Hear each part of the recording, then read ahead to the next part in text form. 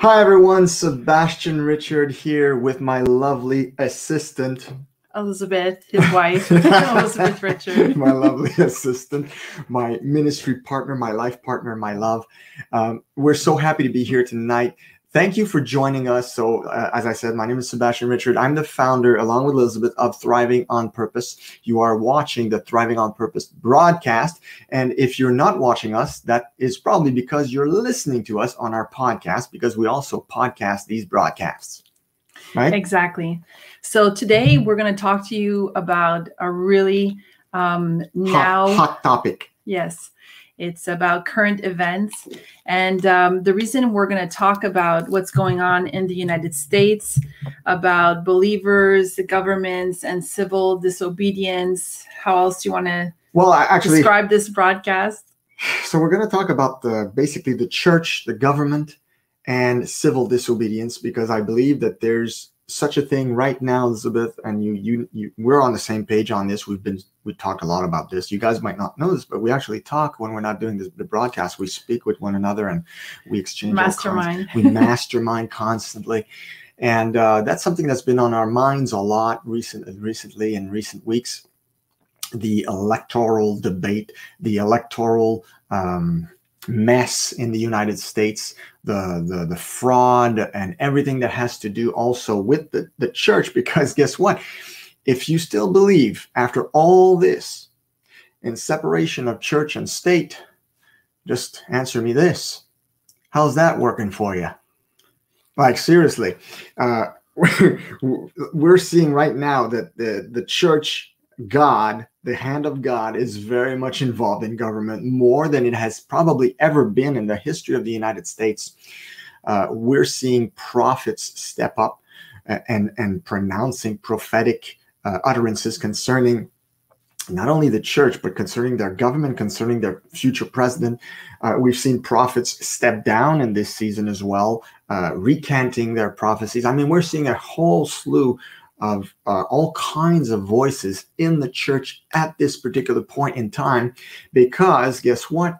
This election has affected the body of Christ in such a way that there's now division. There's division in the body of Christ because of politics. So that's something we're going to address tonight in this episode, in this broadcast that I titled. Actually, it's I retitled it for this broadcast, "The Church, Government, and Civil Disobedience." Yeah, and for those of you, that are elsewhere in the world, we live in Canada, and so some people wonder, why does this matter to us? What's happening in America, in the United States? Or perhaps you're listening from Africa. There's so many people that listen to us on our podcast from everywhere around the world. And so why does it matter for you as a believer? It's because in reality, when you dig deep enough, we know that this is a battle between good versus evil. This is basically the devil's way of taking over, the last Bible believing, maybe the last generation, country, if you want. Yeah, but the last bastion of, how can I put this, of a people who seek after God, and also that maybe possibly the last generation of that people who seek after God. So there's so much at stake right now in the United States. It's not just an election. It's not just Democrats versus Republicans or left versus right. It's a lot. It goes a lot deeper than that, and that's what we're going to look at tonight. So we've been following the U.S. elections and everything that followed afterwards very, very closely, and it's been very interesting. And just so you guys know, we were supportive of Donald Trump. We were wanting him to win this election. Of course, it was a surprise for us. The night of the election, we're Canadians, so we were just like, hey, this is going to be interesting. Let's make some popcorn and sit down and watch this. And we were watching very closely, and we were flipping the channels and going to see one place to another. And we were very interested in the results, but eventually it got late for us. So we're like, you know what? Let's just go to bed. We'll know the results tomorrow. So the next day we get up, look at our phones, and lo and behold, big surprise, big shock. We're like, what's going on? And I think we were probably not alone in that respect. There's probably a lot of you all over the world who were thinking the same thing, right? Now, for those of you that don't follow much of politics, you know, a lot of people say, well, you know, they look at Biden, that's very poised and, you know, polite and conservative in speaking, not in his values, but in the way he speaks and he conducts himself. The way he conducts himself. And then they look at Trump, that's very, you know, heated and blood-headed, hot-blooded. Yeah, hot-blooded and, you know, very and he seems full of himself and opinionated and quick to you know, defend himself and all that. And so people look at the two characters and personalities and basically vote according to that. And that's the big problem. And that's why the body of Christ needs to understand, you know, what are we looking for when we take a stand? First of all, what does voting really mean? And, you know, we're going to look at that later. We're talking about, you know, this topic, not just for this election, but for the future. And this is like a blueprint that's going to help you make, you know, those tough decisions. So it's really, really crucial right now because of the enemy trying to basically take over. Basically, he's trying to take over by destroying America so that he can just infiltrate everywhere he wants on a global echelon, if you want, and, you know, basically have his way with the earth. So this is what the body of Christ doesn't fully understand. It's really a takeover now. It's not even just politics. There's a lot more happening in the spiritual side of things. And that's why as a body of Christ, we need to be united and we need to back up the president that is fighting for the rights that God approves of. Yeah, and I love what you're saying because it is exactly that. Right now, the only thing standing in the way of a global new world order is Donald Trump at the head of the United States of America. If this fails, that's the only thing that's standing in the way of a global new world order takeover. And a lot of people don't understand that, and we're going to look at that a little bit. But before we do that, we did I ran a few observations, of course, when all this was, you know, the dust hasn't really settled, but, you know, after the election, shocker, I noticed a few things. I noticed things among Christians, and this is what I was really concerned about, because I noticed that among Christians, there's some who, when they learned through the news media, so the news media doesn't make any decision as to who is president, but the news media is bought and paid for by the elites, and they program through the news media whatever they want. And so they wanted people to believe that Biden won, so they started spreading the news that Biden was the president-elect. And that's just not true because it's far from over. But a lot of people, when they heard that, a lot of Christians, they did lives like we're doing now, and they went like, well, you know, I voted for Trump, but now Biden's my president because the news said so. So what I did this morning, first thing is I got on my knees and I prayed for my president, and then you just want to slap them. And why am I saying that? It just angers me because I'm like, what? First of all, like I said, it was just announced by the news, but it was far from official. The news doesn't get a say in who is president. They can try, and that's what they've been doing. But if you have 1 ounce of common sense, you're going to know that there's no hole in that. There's nothing. There's no water. So I've noticed that. I've seen also some people, again, going on lives, and some people were influential, some leaders, some people who have some standing in the body of Christ, some followers, a lot of influence. Some have said that God can still bless America no matter who is president. Now, there's problems with that. There's theological ramifications. There's all kinds of problems with that. First of all, we need to think about, okay, when someone is elected president, there's 2 things that weigh in the balance. We know from Scripture that God puts rulers into place and takes down rulers. We know that from the Scripture. But we also know that God relies on his people to pray. He relies on our decisions, on what we choose. So, you know, you've probably heard the saying, we get the rulers we deserve. And that I find that is very much the case. I can tell you that in Canada, we pretty much have the ruler we deserve right now. And it's not going very well for us. Why? Well, because the people of God, first of all, have not been vocal enough We are starting to raise our voice. Praise God. I've seen some groups, some people online. There's more and more discontent within the body of Christ that are raising their voices, and that's amazing. And I'm hoping for a reversal of our fortunes right here in Canada. But this is not about Canada. So it's about the US. It's about the state of the world, and it's also about how we vote in elections. But I saw people saying this, well, God can still bless America no matter who sits in the presidency. Well, there's a problem, because if, and I believe it is the case, God has handpicked Donald Trump in this season to be the man who will stand in the gap, the man who will protect America from a communist takeover. Well, if the people vote against him, they're basically telling God, look, we don't want your guy. We don't want to be protected from socialism, communism. Bring it on. We don't care. So when that happens, is God going to bless America? Well, the answer, in my opinion, and that's just my opinion, is no. Because he gave you a chance and you rejected it. See, that there's so many ramifications, and we could go on and on about this for a whole episode, and I won't. And I've also seen some Christians, and we've seen some Christians, that was very mind-boggling, who celebrated when the Democrats won. Now, there's a huge problem there, and it's not even political. It's moral. It's a moral problem. How can you, as a believer, a born-again believer, if you're a Christian, if you say, I'm a Christian, I believe the Bible, I believe God, I love God, how can you vote for a party that kills babies, that is willing, that is very clear on their platform that they are pro-abortion, and not only pro-abortion, but post-term abortion. So once the baby's out, you can still offer you want to off him, we can do it for you. How can you morally justify voting for a party that does that? Now, it's either one of two things. You're not really a Christian. That could be a possibility. So you're a fake Christian. Or you're completely ignorant. You have no idea what the party stands for. And that, here's how it happens oftentimes. And maybe some of you guys listening out there have voted Democrat.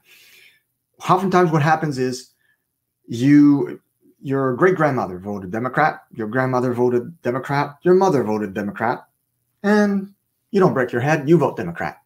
There's only one problem with that. These are not the Democrats of John F. Kennedy. We have come a long way, America. These days are gone. These are not the same people.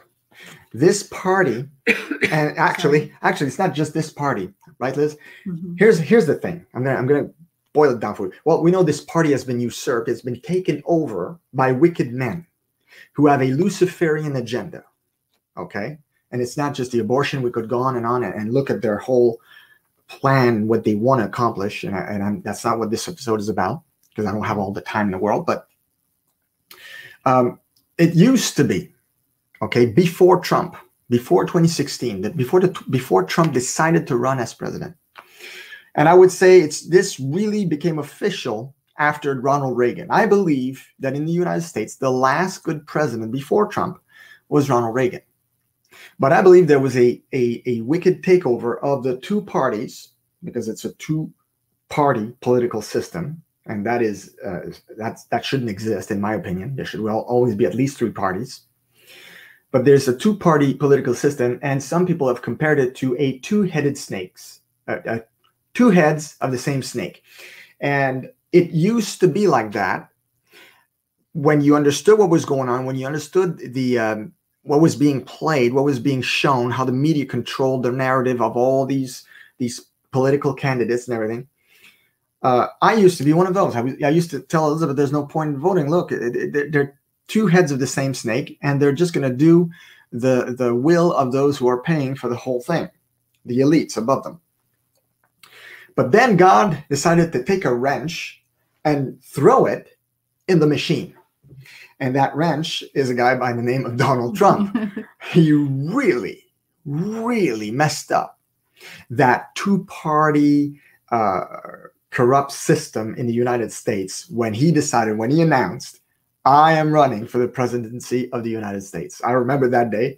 And I was excited, but at the same time, I got to say, I've never been a big fan of, like Elizabeth mentioned earlier, his personality.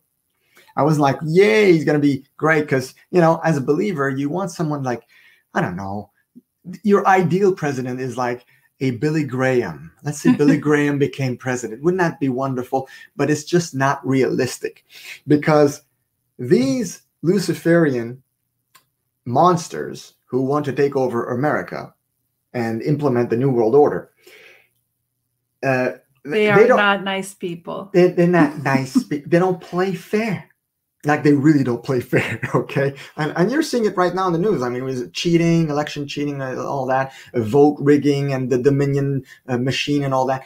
There's a lot of problems, and it's just starting. Using corrupt software to try to rig votes. And it's just starting to get uncovered. Mm-hmm. We're just starting to see this trickle down, but you're going to see a lot more soon. Trust me on that. It's going to be very fun. You can watch the news, if possible, Newsmax. Don't watch CNN, but watch Newsmax. But you're going to see a lot of stuff being uncovered in the next few weeks. So these are the things that I've observed from the results that were shown to us on the news, the narrative that was told to us. And this is what I've noticed in the body of Christ, these reactions, these beliefs held by believers. And so, yeah, Liz, anything to add to that? No. So I want you to explain what a vote really is. Yeah, because absolutely. I think people don't understand how serious a vote is. Oftentimes we do things just because we've always done them, and we don't realize what is implied. Anything you sign, anything that's legal, always implicates a certain thing. And so, Sebastian, explain what that absolutely means. And this is so important, because like I said, some of you guys out there, and God bless your hearts, but you got. I want him to bless your minds tonight. Okay, so pay attention. If you've been voting a certain way, even if it's Republican or Democrat, doesn't matter which way. But if you've been voting a certain way because your mommy or daddy used to vote like that, and your granddaddy used to vote like that, and your great-granddaddy, it's time for you to stop and make a decision for yourself. How are you going to vote? What are the principles that are going to guide your decisions? Because a vote is a very important thing, and we're going to look at this. Oftentimes when I do my studies, my broadcasts, my podcasts, I like to do some dig a little deeper. It used to be our tagline. It's not that anymore, but our tagline used to be digging deeper to climb higher. And I dug a little deeper using the word vote. I said, what's the etymology of the word vote? Where does it come from? What does it mean? Well, it's from the Latin votum, and it's a form of vovio. And it simply means, I vow. I vow. So it's a vow. So remember what a vote is when you vote. When you vote, you vow. So that means you enter into a partnership or an agreement with the said party or candidate. Now, this is where it gets interesting. Mm-hmm. So when you and I cast a vote, we are in effect saying this: I bind myself to you. I put myself under the same yoke as you. This is very, very important in the spiritual realm for you to understand. The Bible, first of all, tells us to not be unequally yoked with unbelievers. So that's right there. You got to question, what am I doing when I'm voting? Oh, if I'm saying I'm binding myself to you, could I be putting myself under a curse? Yes, you could, if you're not careful. So secondly, Proverbs 20:25 says this: it is a snare for a man to devote rashly something as holy, and afterward to reconsider his vows. So that it basically boils down to what I was explaining to you earlier. When you're voting without really thinking, examining, considering, weighing the options, reading the platforms of what they express, what they say they want to do, you are devoting yourself rashly to something as if it were holy. And afterward, if you realize you've made a mistake, it's too late. It's too late because you already voted. And apparently you can change your vote, right, Liz? But it must be quite a hassle to do. So I don't think it must be something easy to do, especially I now. wouldn't trust them to do it. So, but everything we've been talking to you since the beginning of this broadcast has been planned quite a while ago. See, the communist takeover that we're seeing played out right now through the Democratic Party. And keep in mind, before Trump, it was also being played through the Republican Party. So it was a two-headed snake that the elites, the people who were planning this, were using the two-party system to do it. So they knew they couldn't lose. Right. And God got involved in this. He was like, no, you're going to lose, and you're going to lose big. And in 2016, they lost so big. And what's interesting about the Dominion voting system is it was already being used in the 2016 election. But something happened. And can you say, but God? But God. And that is why. And I remember laughing because at the time I was at work and I had my earbuds and I was listening to it on the radio. And it was in Canada. But I remember the announcer, the guy, when Trump had won Florida, he was shocked.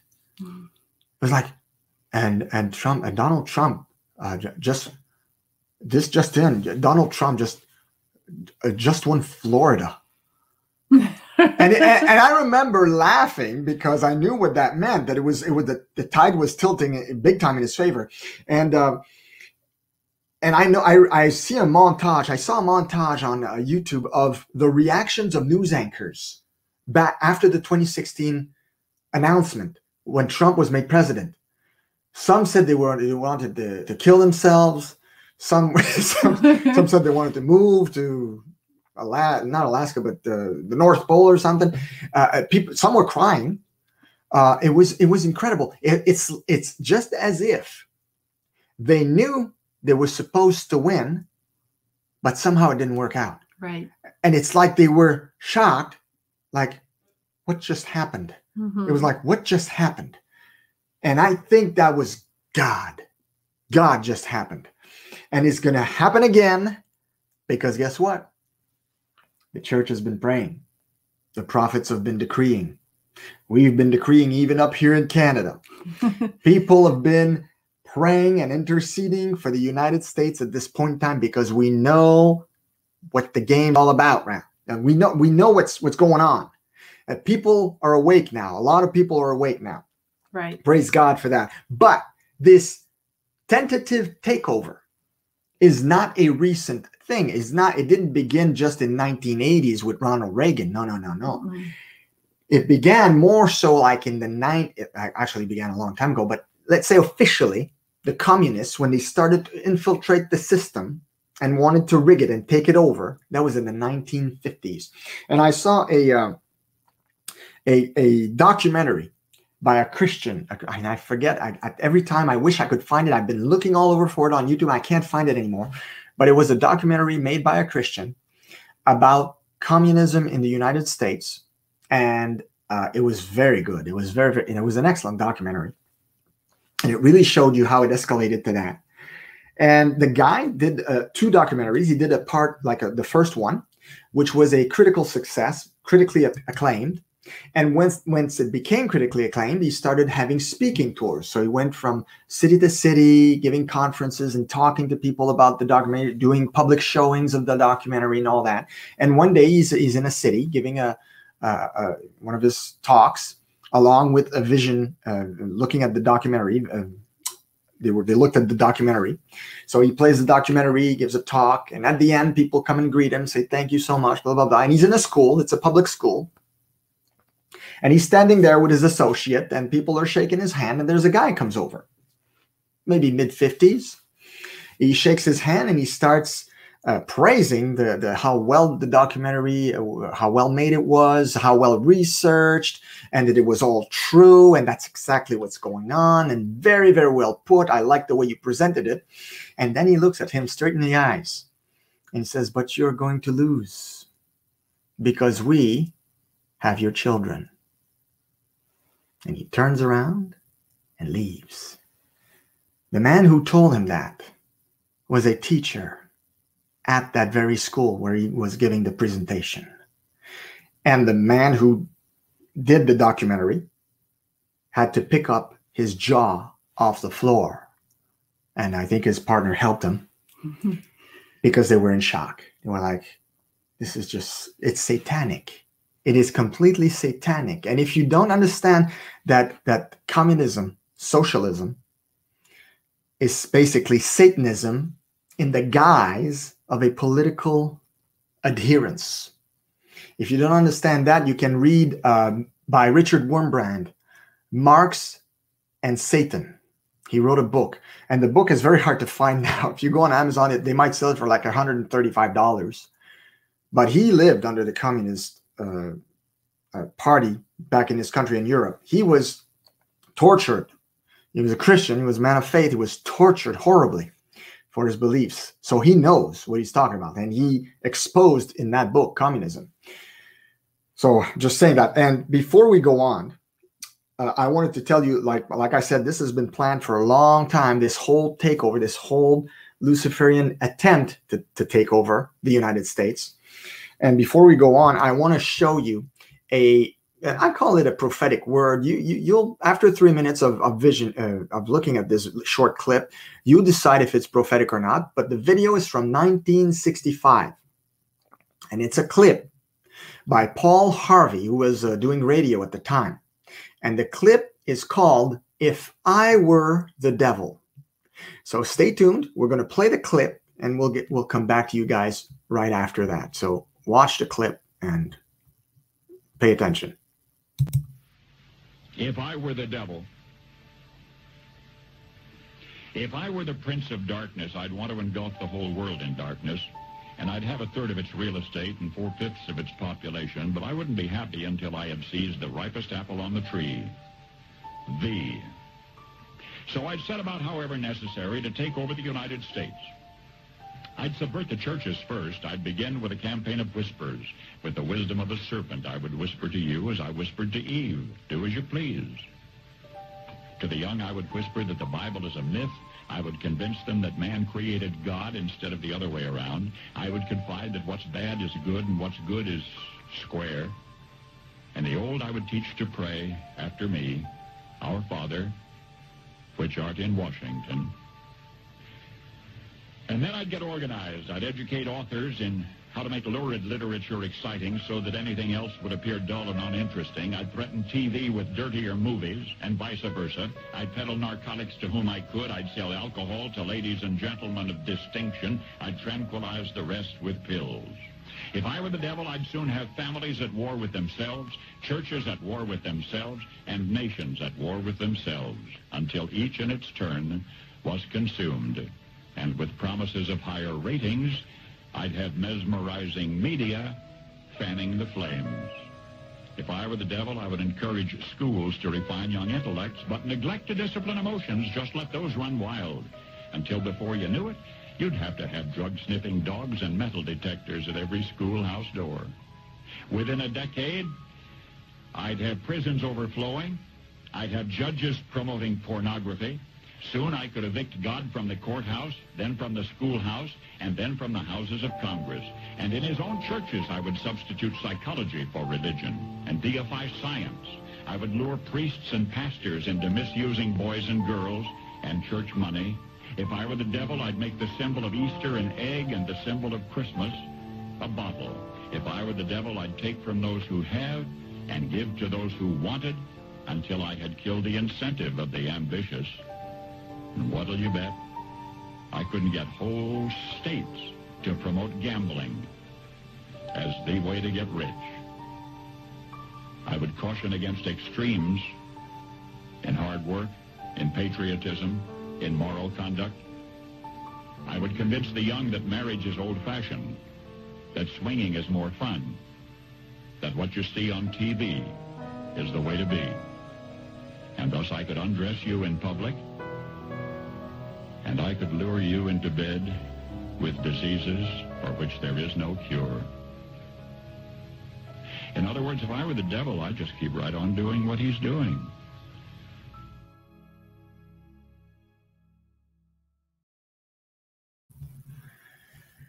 Wow. 1965, folks. Paul Harvey, he called it. He called it because he had a keen intellect and he was able to observe what was actually going on in the 50s and before that day. And he was like, I don't like what I'm seeing. And he could sense some trends and see some movements, subtle ones back then in the political spectrum. And he was able to call this, and he just described basically where we're at right now. And so a lot of people can't fathom this. They say, we've always lived in a country that's free. This will never happen. There's no way we're going to become communist. But there are processes. There are psychological processes that take decades to accomplish. It takes a generation, at least a couple of generations, to get to where they want you. Exactly. And that starts in the school systems. If they can indoctrinate your kids to think a certain way, they've got you. Yeah, and they pulled out, God from churches, not from churches, but from schools. Churches, yes. From schools, but, they've removed him from many courtrooms. Courtrooms. In Canada, it's really, really bad. Like in Quebec, where we were brought up. Where we escaped from. There's the movie Escape from New York. For us, it was Escape from Quebec. Yeah, I mean, the Christian values are non-existent. Almost. Even the Catholic roots that used to exist are non-existent. All but gone. So it's become very, very socialistic. Very, very secular. And so people don't stand for anything. They don't have values. They fall for everything. So it's very easy for them to basically take over and say, we're going to do this in the name of a virus. They're like, okay, where do I go? And they just follow. They don't have these values. They don't see right from wrong. They think, the government. They let the media think for themselves, for them. Yeah. And it's a shame. And speaking of that, of outer influences, but I want to stick to the church because we know how the world thinks. But what worries me at this point is how the church is seeing all this and how they're understanding all this. Right. So I want to talk about Romans 13. Now, if you're not familiar with Romans 13, we're going to talk about the verses 1 to 7, because this passage oftentimes is misunderstood by Christians and even by their pastors. And I want to talk about this because I remember, was it like this maybe 15 years ago, 14, 15 years ago, I was listening to a podcast where a pastor was acting as a whistleblower, and he was warning America of something very, very dark that was happening with the pastors and the churches, and especially the 501c3 churches. Now, if you don't know what the 501c3 church is simply a tax-exempt church. So it's a church that has a tax form with the government where they fill it out every year, and they're tax-exempt. So the pastor was saying that FEMA agents, the federal organization for emergencies and stuff, started taking appointments with 501c3 churches' pastors. These FEMA agents would sit down with the pastors and they would bring up a document and they would say, you like your 501c3 status? And the pastor would say, yeah, I like it. It's cool, not paying taxes. He says, okay, you want to keep it going? Here's what we want you to sign. We just want you to sign this agreement that at some time in the future, when we give the green light, you will agree to preach from Romans chapter 13, verses 1 to 7 to your congregation. And many pastors thought nothing of it because they're like, well, he wants us to preach the Bible, so I don't care. It's the Bible. Not a problem. But yes, there is a problem, because if you don't understand Romans 13, verses 1 through 7, you're going to teach something that will make your churches become victims of the government. So the pastor at the time, like when I said roughly 13, 14 years ago, he was a whistleblower. He was saying, I am warning you. He says, when I saw this, I said, no, I'm not signing this. And he basically was not tax exempt anymore. He couldn't benefit from that anymore. But he wanted to warn the other churches, and he wanted to warn especially the body of Christ believers, saying, guys, something is going on. The government is going to do something in the near future where they will request pastors to preach from Romans 13 to make sure that the sheep follow and do not argue with what the government's doing. And he says that cannot be good for us. I mean, if we have to do this, the game is rigged. There's something that they have planned in the future that will really harm people. So he came out and he said these things.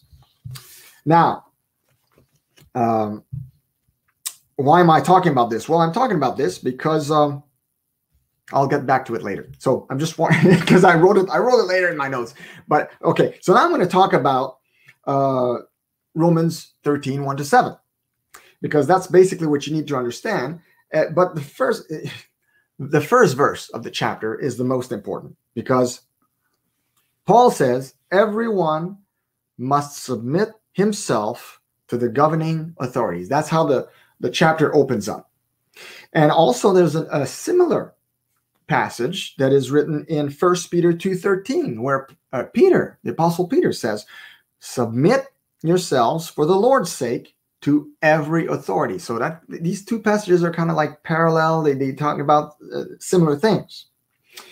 And it's interesting also to note that in 2 Peter chapter 3, verses 15 and 16, Peter warned people with the teachings of Paul. He didn't warn them about the teachings of Paul, but he basically warned the people to not misinterpret the teachings of Paul.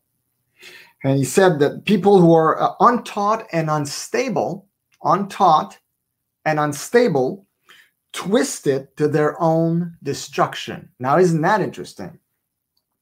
And I feel that that's exactly what is happening with this Romans 13 thing. And so I just want to put this in context. Don't forget, the Bible also says in Hosea 4:6 that God says, "My people are destroyed for lack of knowledge." When you have a lack of knowledge, you become vulnerable to those who have a little bit of knowledge. Just a little bit. You don't like, if let's say you have zero knowledge. If someone has 2 on a scale of 1 to 10, if someone has 2, he's above you. And he may very well lead you into a pit. You know, the blind leading the blind, never a good thing, right? So, and let's look at this word submit. So in Romans 13:1, Paul is saying everyone must submit. And Peter in 1 Peter 2:13 says submit yourselves to the authorities. The word submit is where it's all played. It's where everything is put in context. And I looked it up in the Greek. It's very interesting. So let me find this first. Let me try this one. It's on the bottom here. Yeah, I know, but I wrote it. Okay. So the key to understanding the word submit, because there's 2 words that people get confused: submit and obey. And a few years back, I was writing a book. I had begun writing a book or an essay on men and women, marriage, and the part where it says that women should submit to their husbands. And I became very, very interested in that, and it's in the word submit particularly. And I found out in researching the word submit that submission, and Liz is checking me here. She's squeezing my knee as I'm talking. No, it's not true. And I found out that the word submit means a willingness to obey. So you're putting yourself in a position where you are willing to obey. It doesn't necessarily mean obedience.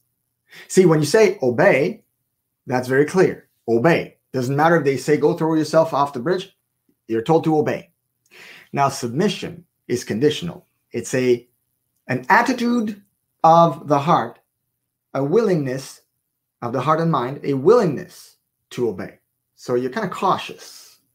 So that's what submit means. And obey is actually an action. When you obey, you do the thing.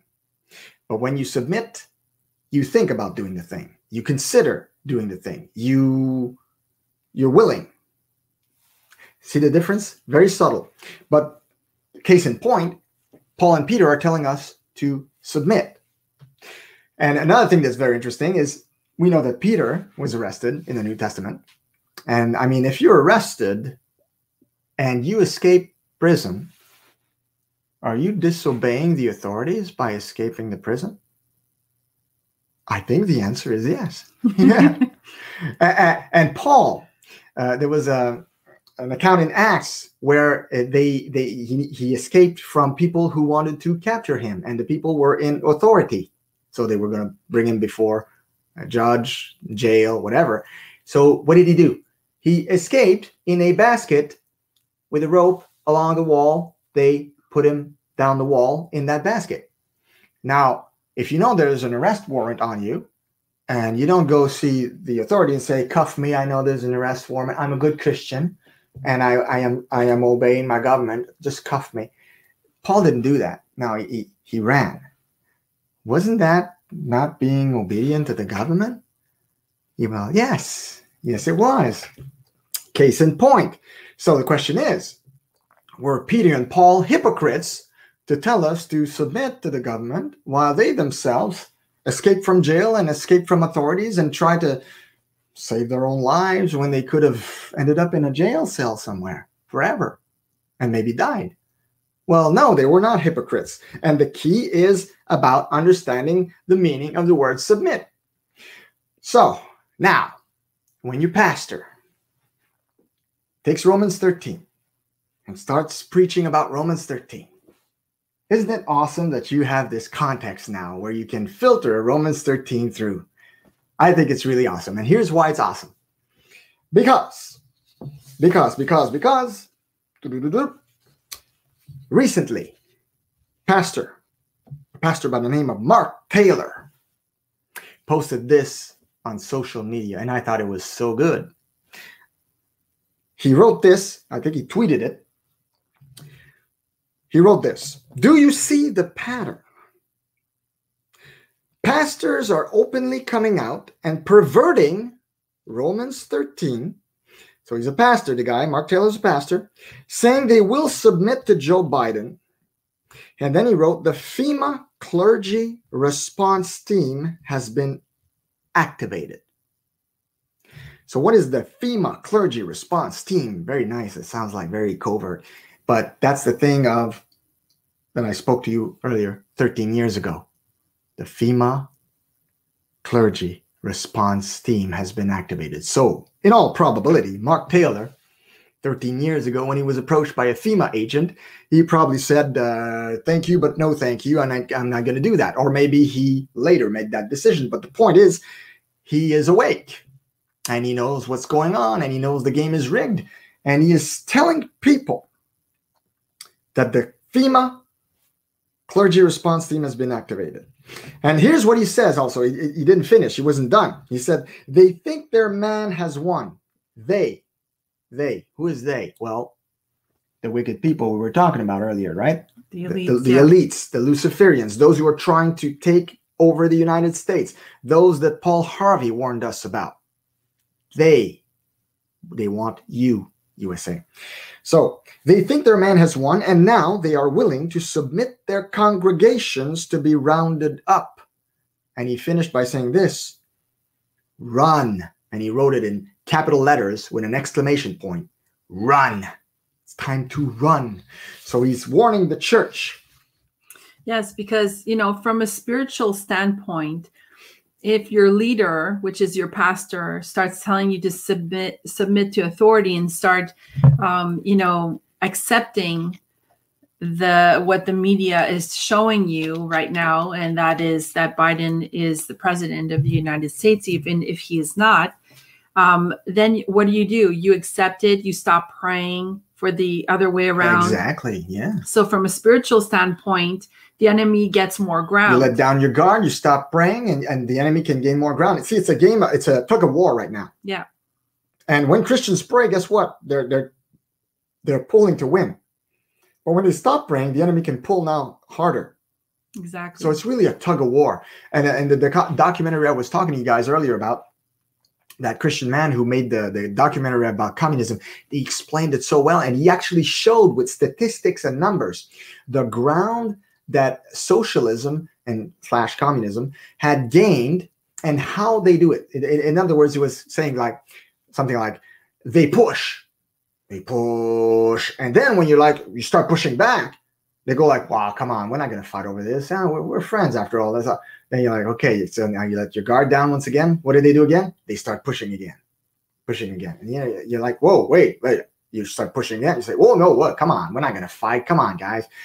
So they always do that. They relent. As soon as the right starts pushing back, they relent. They say, come on, we're gonna negotiate this. Let's talk about it. Let's talk about it like adults. We don't need a war. Nobody wants a war. And then you're like, your guard down again. They start pushing again. And then you're like, whoa, what's going on? You push again, you push back. And then they do so. And they were showing how doing that, they always gain terrain more and more, very gradually, until you're the frog in the proverbial frog in the kettle. The water's boiling and you're there on the surface. You didn't see it come, basically. So another thing I saw that I observed that really troubled me big time. I saw a very, very, very well-known pastor, high-ranking pastor, beloved pastor, and he put up a post about Kamala Harris. And in the post, he compared Kamala Harris, because she's a woman of color. She's not very dark-skinned, but she's still a woman of color. And he compared her to Ruby Bridges, that little girl who was the first little girl to go in an all-white school back when there was that fight, that social rights fight, and which was a good thing, right? And that little girl won, and she was able to go to school with all the other kids, right? And be not segregated. It was anti-segregation. And this is not about race, okay? I just want to say this. This is not about race, what I'm saying, at all. It's about principle. So he wrote a post, and it shocked me because I kind of like the guy, the pastor. He wrote, history. Never tell yourself the sky is the limit when there are footprints on the moon. And hashtag dream big. And the picture was Kamala Harris walking in a decisive manner, and her shadow on the wall was the shadow of Ruby Bridges. And I was like, how can he compare that? I mean, Kamala Harris endorses the killing of babies. That little girl was just a sweet little black girl, an African-American girl, who through the fight that was being won at the time, benefited from this and was able to go to an all-white school. How can you compare the two? They call it the ceiling, right? The glass ceiling. They pierce ceilings and they gain new grounds and all that. And that's fine when it's done. Like, for example, Martin Luther King did it well. He did it from a moral standpoint. And there was no tearing down of buildings, no destruction involved. And he kept bringing God in the picture and pleading righteousness for it to be done, for these things, for this ground to be gained. But this is not the same issue. So, and this pastor is not alone. He's not alone. There's a ton of pastors who are doing that right now. And another thing we saw that was kind of shocking is these prophets, big name prophets, people who have a lot of influence in the body of Christ.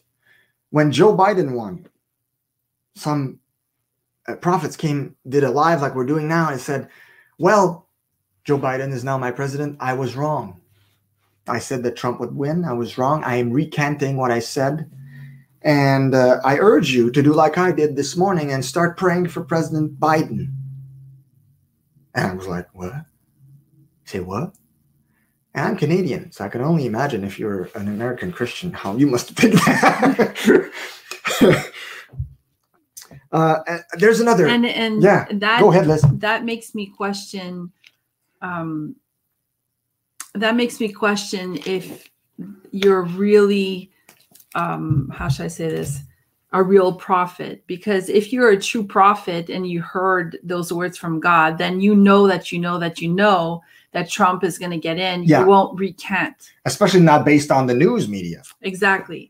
And that's the second thing, is how do you not know that the media is corrupt when it's so in your face? And that is so ABC. I mean, if you're a prophet, if you call yourself a prophet, and these guys call themselves a prophet, and you don't know that the media is completely corrupt, well, not completely, there's maybe like 2 to 5% that's not corrupt.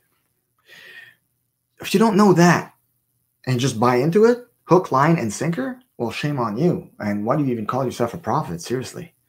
You have zero discernment. Seriously.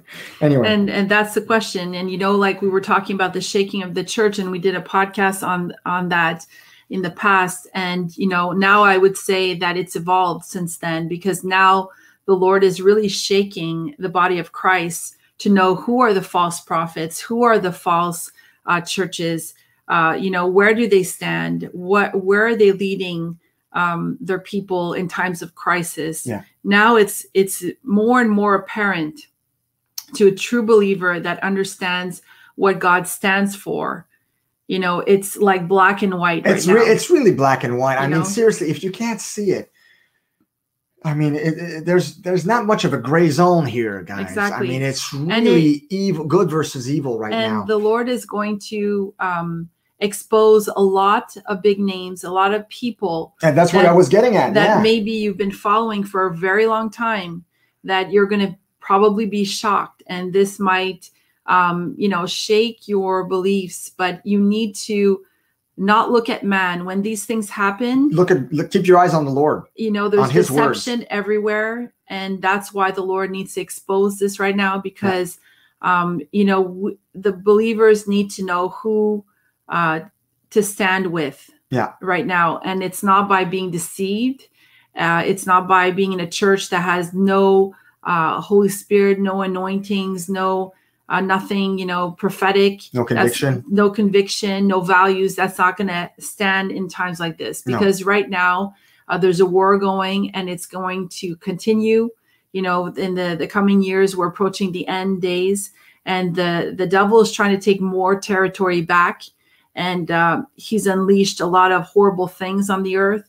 And for the Christians to be able to stand against this, there has to be unity, but a righteous unity. Mm-hmm. So we can't have deception. We can't have people that don't know their values, don't know their Bibles, don't understand what God stands for, don't believe in truth, waver at the little sound of anything that kind of goes against their beliefs, gets them all ruffled up. Well, kind of like those believers we were talking about earlier, right? When they learned that through the news, not through official sources, but through the news, that Biden was the new president-elect. It was like, well, I prayed this morning for my new president, because we're supposed to pray for our presidents and our authorities, and we're going to get to that. We're going to get to that. Yeah.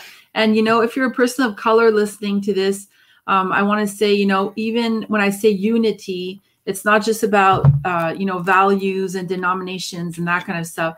It's also about race. It's also about standing together as a unity. The body of Christ. The body of Christ. Whole body of Christ. Yeah. So we don't have time for racial wars. Oh, no. We don't have time for blacks versus whites. That nonsense is going to be very apparent in the future. And that's what they want. They want division. They want to divide and conquer. It's really about the body of Christ's survival. Okay, it's going to get that bad. That's how bad the shaking is going to get. So the body of Christ is going to quickly have to realize that, we don't have time to be petty with these fights of Black Lives Matters and this and that. That's all going to go down the toilet. When you're in a war, you don't care who's with you in the trenches. Exactly. You're like, you're going to be I like, don't care you're what my color sister, you are. You're shooting at the enemy. Let's go. Let's aim. I'm going to help you aim if I have to. You're my brother in Christ. You're my sister in Christ. Let's go. Exactly. And I want to talk about a pastor called Dana Coverstone. And he's a guy. And maybe it's because I'm French. I thought Dana was just a girl's name, but no, he's a man. So Dana Coverstone, he began having dreams months ago. And it's funny because he's this very studious man. I saw his library, very impressive. So he's a man who reads a lot, very studious, a typical conservative pastor, like evangelical. And he started having these incredible prophetic dreams, but that blew his mind. Like the stuff that he woke up all in the sweat in the mornings, like, what's going on? And then he was like really convicted by God that he needed to start doing videos about his prophetic dreams. And his dreams are amazing. And I've been following Dana Coverstone since he began having those dreams. And he had a dream, I think it was about November, in which he talked about those teachers and pastors being exposed. And in his dream, they were on a carpet and the carpet was pulled from under their feet, and he says they went flying, but they were wearing robes, so they were exposed. You know, you could see them being exposed. You know what I'm saying, right? And he said these were big name pastors, and he didn't name any names, but he probably knew who he saw in his dream. And I think it's only the beginning, because we're seeing big names right now who are compromising themselves through social media appearances or posts, in which they don't want to lose their followings because of what they've been saying. They're basically compromising themselves, because now they're uncovered, because you're like, well, look at what he just said, and how can he support baby killings and this and that and all this corruption? How can he stand for that? So you scratch your head and you go like, what's going on? So we need, as believers, to be able to, well, first of all, we need discernment. Huge in this season. If you feel you don't have discernment in this season, get on your knees and ask the Lord to give you discernment. It doesn't necessarily have to come in the form of a spiritual gift of discerning of spirits and all that. You can just say, look, give me wisdom enough to discern what's going on, what I see on the news, what I hear my pastor say. You need to do this. So we need to differentiate as believers between what is legal and what is just, or what is godly. Mm-hmm. Because there's a huge difference between what is legal and what is just. And Thomas Jefferson was one of those discerning souls. And he said, if a law is unjust, a man is not only right to disobey it, he is obligated to do so. And there was another quote, and I forget who said that. It went along the lines of, if it is not a law that is based on the scripture, it is no law at all. So, for example, I saw a meme on Facebook, and the meme said, will you keep preaching Christ if it becomes illegal?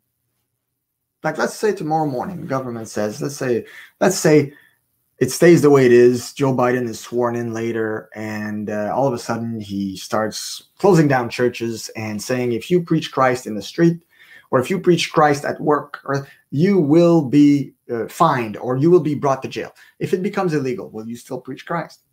Question. So will you still serve the Lord if serving him means starving, or losing your possessions, or being thrown in jail, or in an internment camp? Up in Canada, we some people have been fighting this. There has been, from underground news sources, that the government has been building COVID internment camps. There's a lot of videos coming out showing these COVID camps. COVID camps. What is that? Well, basically, it's very simple. When the vaccine rolls out, and it's just about to, because it's very close to being rolled out, our prime minister bought something like 37 million syringes to vaccinate every single Canadian. When the vaccine rolls out, if you, for whatever reason, decide, you know what, I don't think that's for me, the vaccine, I don't think I want it. Well, guess what they're going to do? For the safety of the population and to protect the population from you, who might be carrying COVID, they're going to bring you to a COVID internment camp. And over there, if you decide to change your mind and say, you know what, I don't kind of like it here, I don't like the toilet, it doesn't flush very well, I'm going to take the vaccine. Then you're going to take the vaccine, and they're going to send you back home. But if you choose not to, what happens? Now, this is just a question like that. I'm just curious. Anyway, So, where am I going with this? Well, and they in Canada have leaked. There's been a whistleblower that has leaked a document talking about these COVID camps, and even saying that their deadline was for the end of December 2020. That all these COVID camps had to be in every province of Canada. And also that if you decide to take the vaccine, you also relinquish the right to have a home. So then you relinquish the right to property. But it's not because you're taking a vaccine. What they're planning on offering, and I'm not 100% is to pay your debts. Yeah, they're basically saying, here's what we're going to do. We're going to do a reset. You probably saw the video this week. How appropriate, right? There was a video of our beloved Prime Minister, saying that he wants to do a reset. Mhm. Well, here's the way the reset's going to work. Don't tell anyone you heard it here, but I'm going to tell you what it is. What they want to do, what they want to offer Canadian citizens is, look, here's the deal. If you accept the vaccine, here's what we're going to do. We're going to pay off all your debts. Isn't that awesome? We're going to pay off your debts. We're doing an economic reset, and you get the vaccine, and life goes on, and you're happy. The only little quid pro quo here is the thing that you need to accept is basically by getting all your debts paid off, you accept not to own any property ever again. Is that a deal? Is that cool?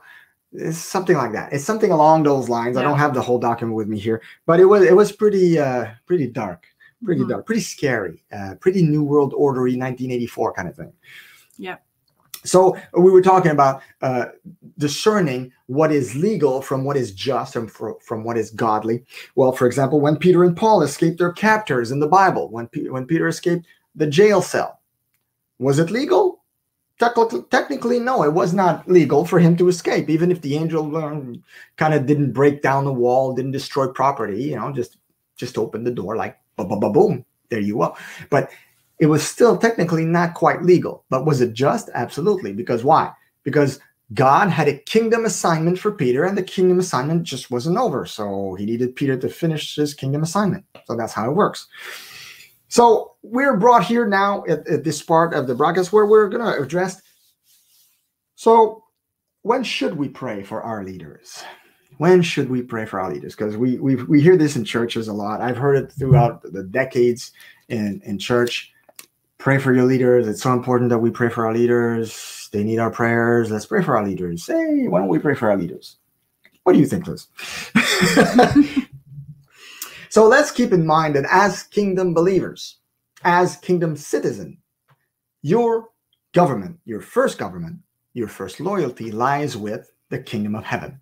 That's your real loyalty. Now, this is your highest priority. It's where you get your marching orders from. And here's what I wrote.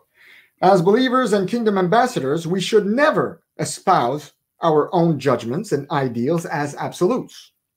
We should filter everything through the word of our King.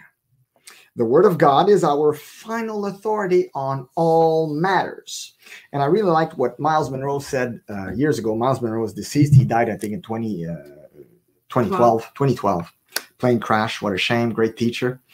But he was saying one day in a teaching, he said that when he is confronted in the media with people who say, hey, what's your take on homosexuality? Or what's your take on the LGBTQPS thing?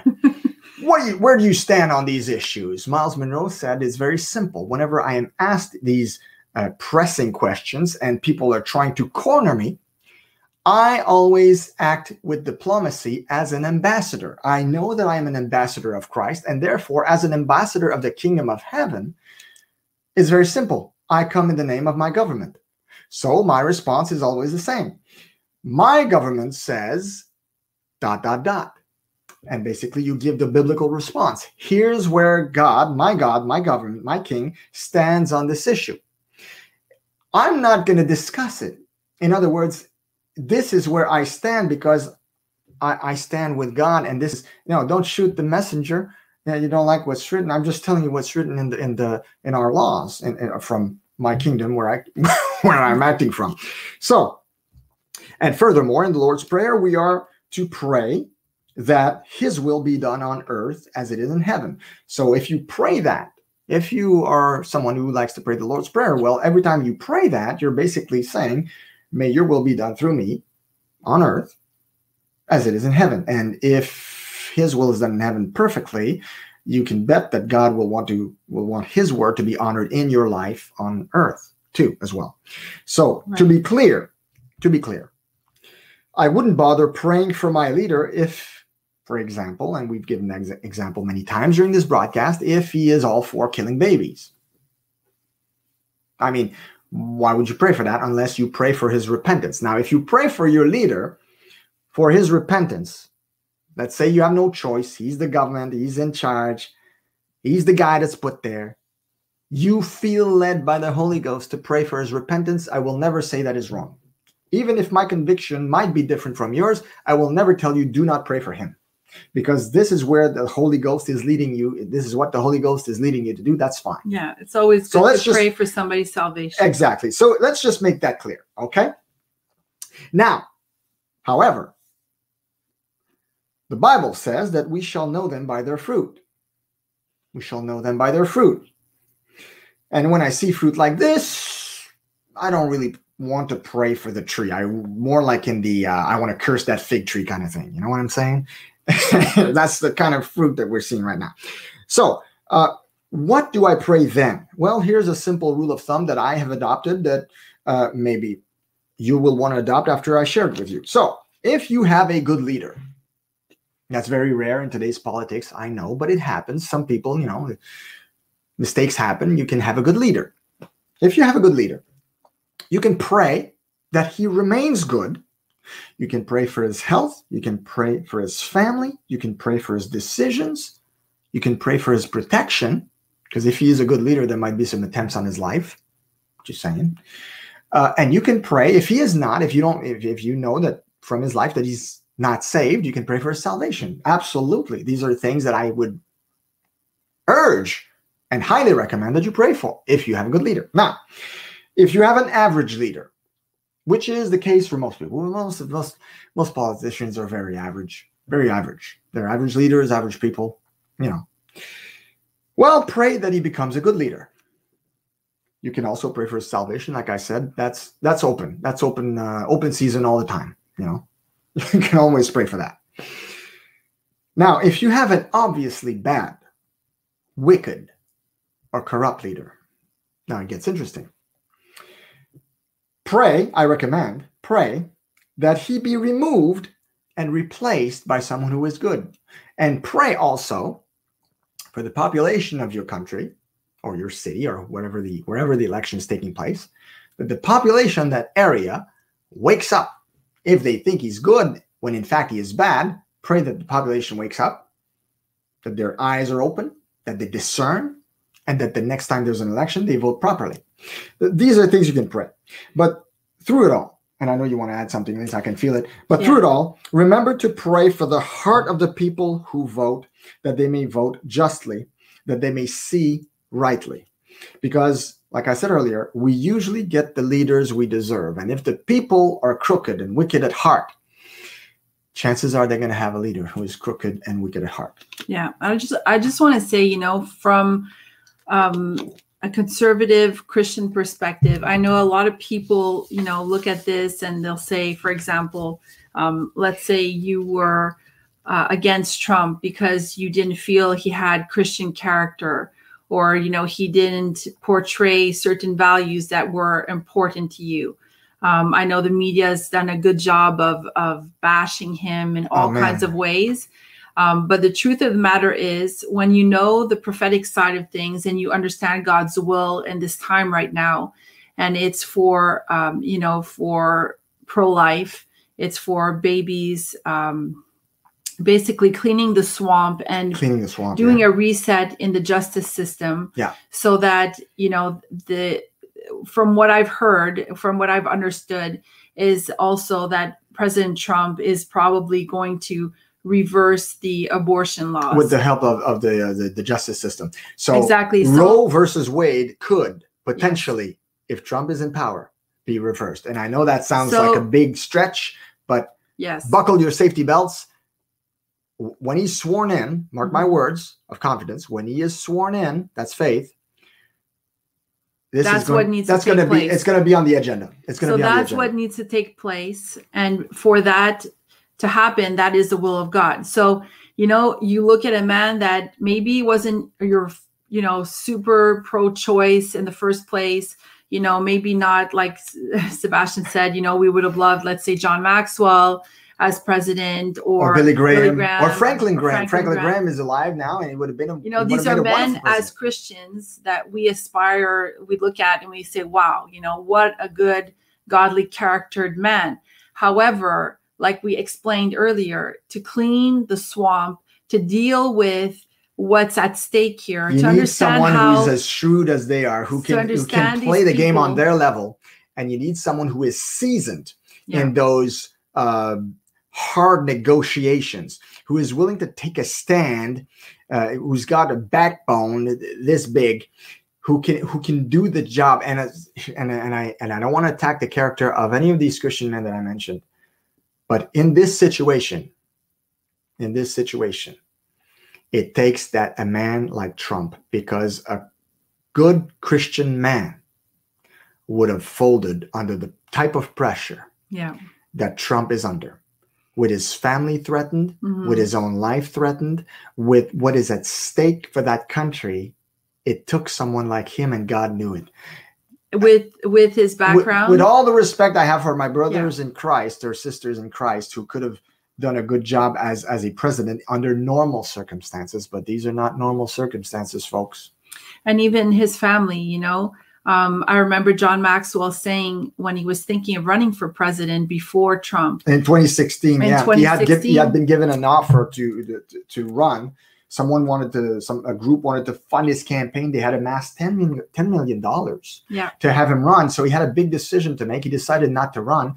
But the point is, John Maxwell, with all of his leadership experience and his Christian character, would have made a wonderful president under normal circumstances. Exactly. But under circumstances when people play fair, when he's not actually fighting the devil every day, and not just the devil, but all of his armies. And his family as well. And that was one of the reasons he didn't want to drag his family into that. And, you know, so Trump, with his background, with his family, always being in the spotlight, grown up in the spotlight, was a better choice, you know, for this kind of a mandate. Yeah. So we have to take all of these things into consideration when we're talking about, you know, why the body of Christ is backing him. It really is because it's God's choice right now, and there's more at stake than what meets the eye, what you're seeing. And I know there's some of you, realm. and I know there's some of you right now that are like, well, we should still pray for those who in power and to bless them and all that. But here's the deal. This is a war, like we said, between good and evil. And I just want to quote from King David, man after God's own heart. Wonderful man, a man of state, a king. So he knew politics. Here's what he wrote in Psalm 139:21. King David, man after God's own heart. Here's what he wrote. Oh, that you would slay the wicked, O God. Depart from me, therefore, you bloodthirsty men.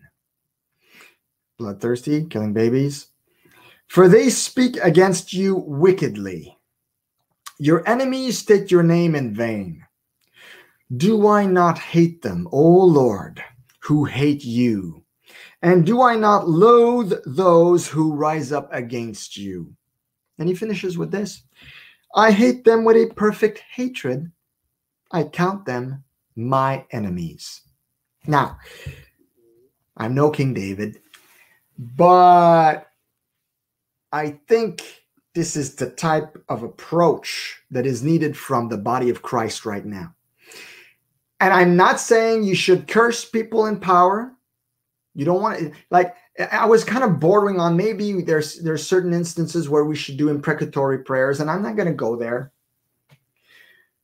But man, like Bugs Bunny would say, of course you realize that this means war.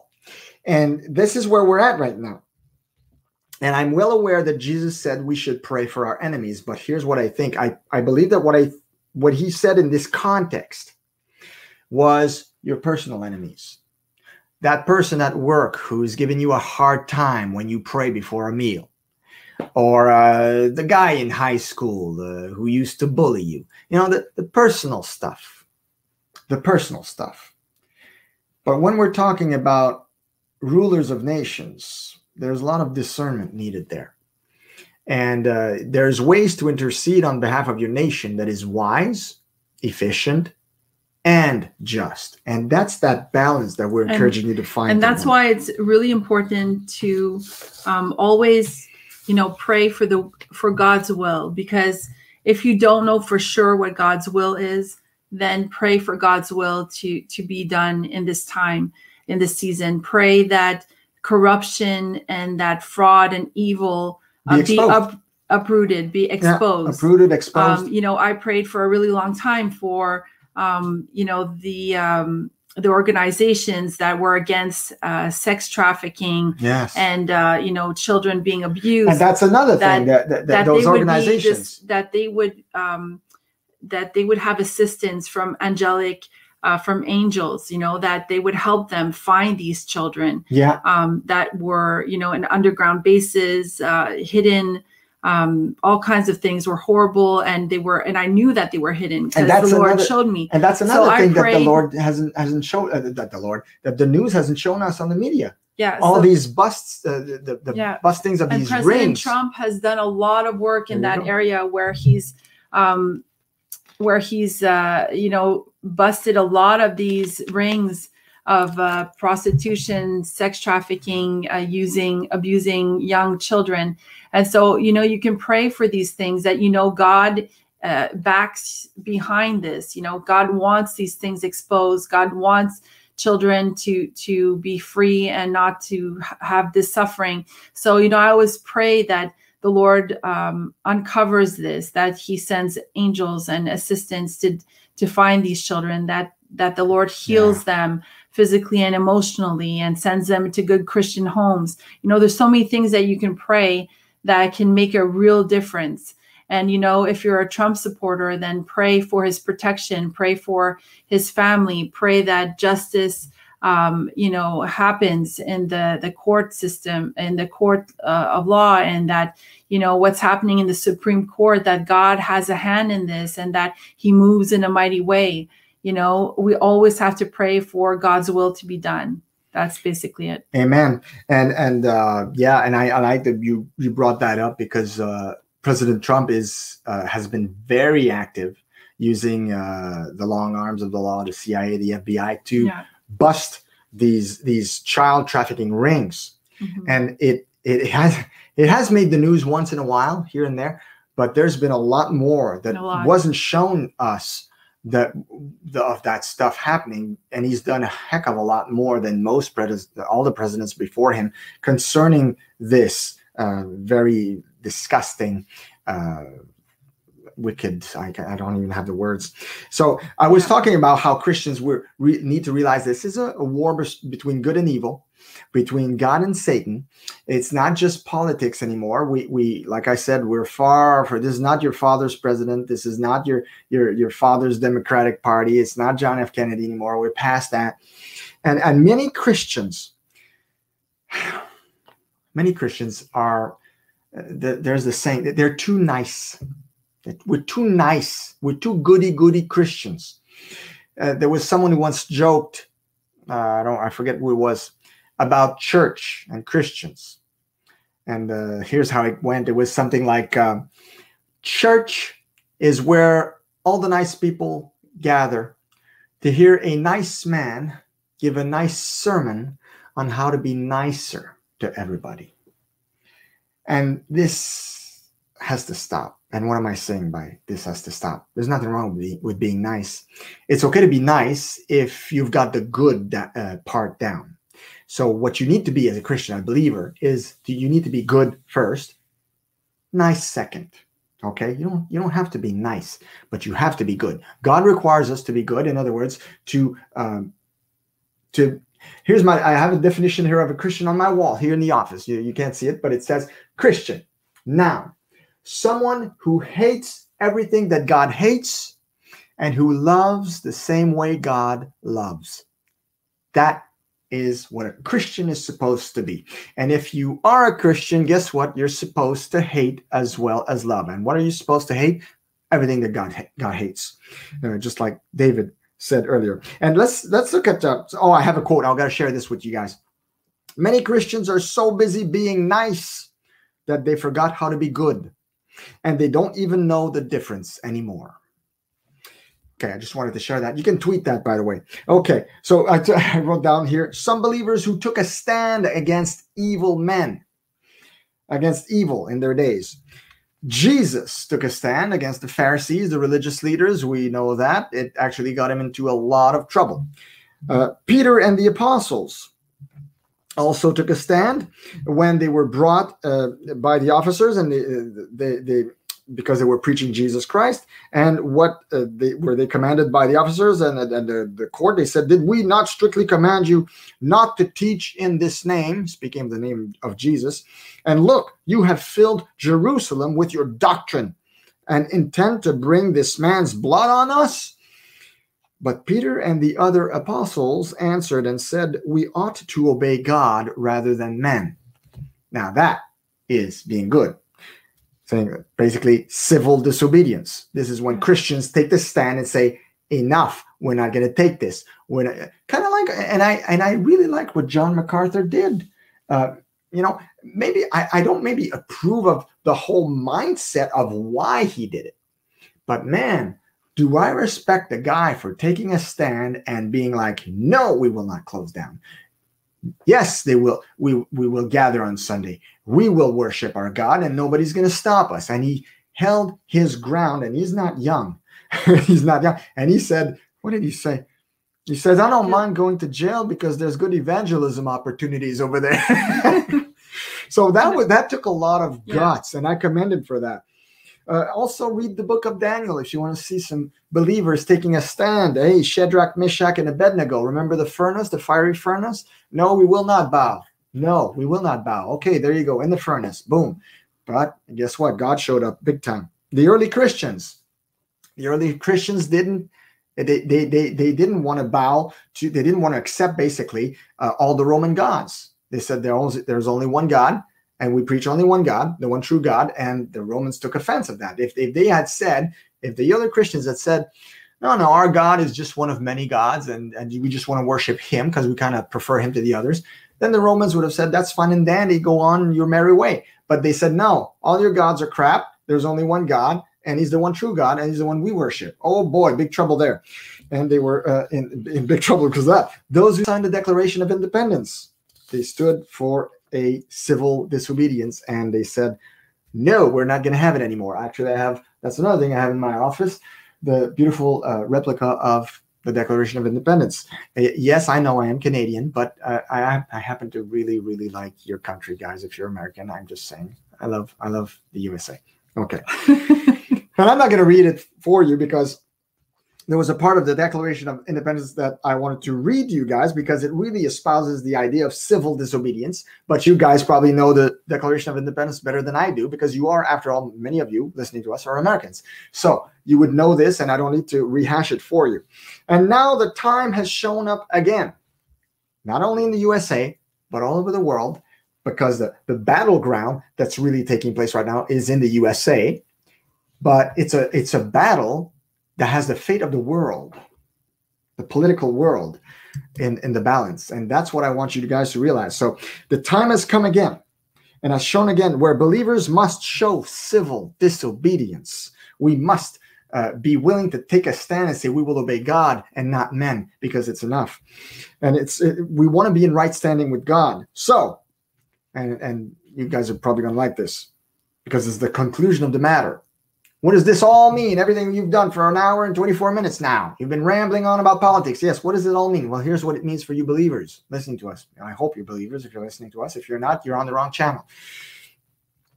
Here's what it means. We will not take it. We will not stop praying for justice. We will not accept what the news is saying. We will not accept a curse on our land because of the shedding of innocent blood, also known as abortion. We will not accept forced vaccinations. We will not accept our economy to be shut down for a virus. We will speak up. It is time for the church, for believers, for you and me and all the goody Christians out there to shake ourselves and say, we will speak up now. It's enough. No more Mr. Nice Guy. Time to be Mr. Good Guy. If you don't stand for anything in this season, guess what? You will fall for everything because they are pushing it down your throat on the media. So here's 4 steps to know how to take a stand, know how to vote, know how do I evaluate platforms when they're presented to me? How do I make a political decision as a believer? Well, here's what you need to do. Number one, know what you stand for. That's number one. Know what you stand for. As for me and my house, we will serve the Lord. Joshua was so spot on when he said that. That's another thing we have in our house. We have a beautiful plaque that says that exact verse. As for me and my house, we will serve the Lord. Number one, know what you stand for. Number two, consider the platforms carefully. Read what they say on their website platforms, what they stand for. Don't listen to the news. The news lies most of the time. And they're partisan. And even the good media, even Newsmax. I love Newsmax. But they are biased. Like if you want to make a vote that is where you're using your mind and your judgment and your discernment, go on the platforms, look at their website, look at what they say. Number three, realize that a vote is a covenant or an agreement with the platform or leader you are choosing. And remember that we cannot be unequally yoked. It has happened in the past where me and Elizabeth were in a situation where we were required to vote. We had a right as citizens to go vote. And I felt that the candidates before us were crappy. Sorry about my French, but I felt like these guys didn't espouse any biblical values. They didn't espouse anything I stood for. So what I did is I would annul my vote. So when you do that, you do not relinquish your right to vote. You actually show up to vote and your vote is counted. But when you put an X on all the candidates, they annul your vote. So they cancel it. And therefore, you have not taken a position. So you have done your citizen duty by going to vote. So you let your voice be heard. But you also said, you know what? I'm not going to be giving a vow or put myself under a yoke with people who stand for things that stand against the word of God. So that's an option that you always have. Now, the opposite is also true. If there is a candidate that upholds biblical values, that wants to stand for truth, justice, and, well, maybe not the American way anymore, because we know that, but when the old American way, you know what I mean? For the right things, the things that God honors. Well, if there's a candidate like that, by all means, vote for them. And, you don't want to just listen to the debate, because that's what most people do. They consider they've done their homework because they've listened to the debate between both and who answered better and whose view do I approve of better between this party or that party. Go see their website. Go read the fine print. Go look at everything that they stand for before you even listen to the debate. And then it'll give you a better idea of what they really stand for and what's hidden. Because when in those debates, they don't talk about everything that has to do with the values and hot topics sometimes that are for Christians are not even mentioned. So and number four, last but not least, pray for wisdom. Mm-hmm. Sometimes it's not clear cut. Sometimes you're not sure. Sometimes it's a little murky. Pray for wisdom. Pray for discernment. Bring God into your decision, and then do it. And be good. Don't be nice. And we're going to finish this week's broadcast. But before we finish, Liz, you probably want to tell our listeners where they can find us and all of our wonderful content and dynamic teachings. Yeah. So if you want to continue to follow, have some great resources, you can go to thrivingonpurpose.com. We've got free podcasts. You can listen to lots and lots of content. We also have a YouTube channel that you can follow us on if you're not already listening from there, where we've got top nuggets, all kinds of content that you can listen to, tons and tons of broadcasts. So please share this broadcast if you've enjoyed it with other believers. And we're going to leave you on this song that we think is appropriate for our listeners. So we wish you a great week. Go check out thrivingonpurpose.com to get some great spiritual food. And if you guys want to support this ministry, where should they go? So you can go to thrivingonpurpose.com and you can click the donate button if you want to sow into our ministry. You'll have the chance to do that on our website. So we're going to can also go on thrivingonpurpose.com on the front page and sign up for our email list, where you get every broadcast that comes out during the week. We send out one email a week, and you get all the news and everything we've been up to, so you can watch that when you feel like it. And recently we've been up to a lot, so you should go visit thrivingonpurpose.com. But we're going to leave you this week. It was a bit longer podcast, but we felt it was so important to share this with you guys. And we're going to leave you this week with a song that is so appropriate, that really has the spirit, carries the spirit of everything that we talked about in this broadcast. It's called Thank God for the Renegades by Steve Voss. And listen to the words. It's a powerful song. God bless you. Be blessed. And thrive on.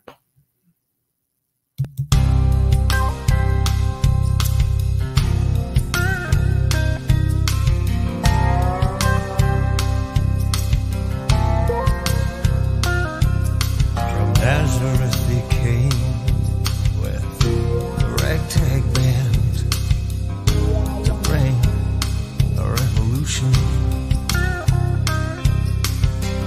Some would make him king, others couldn't stand for that.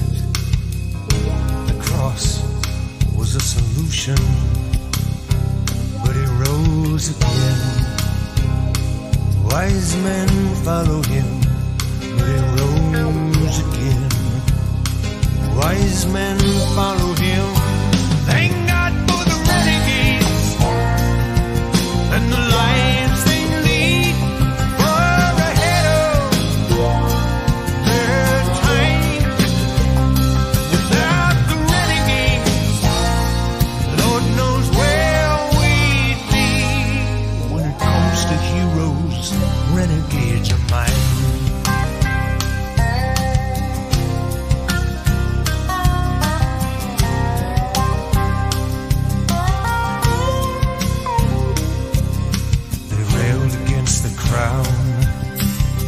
Another ragtag band declaring independence.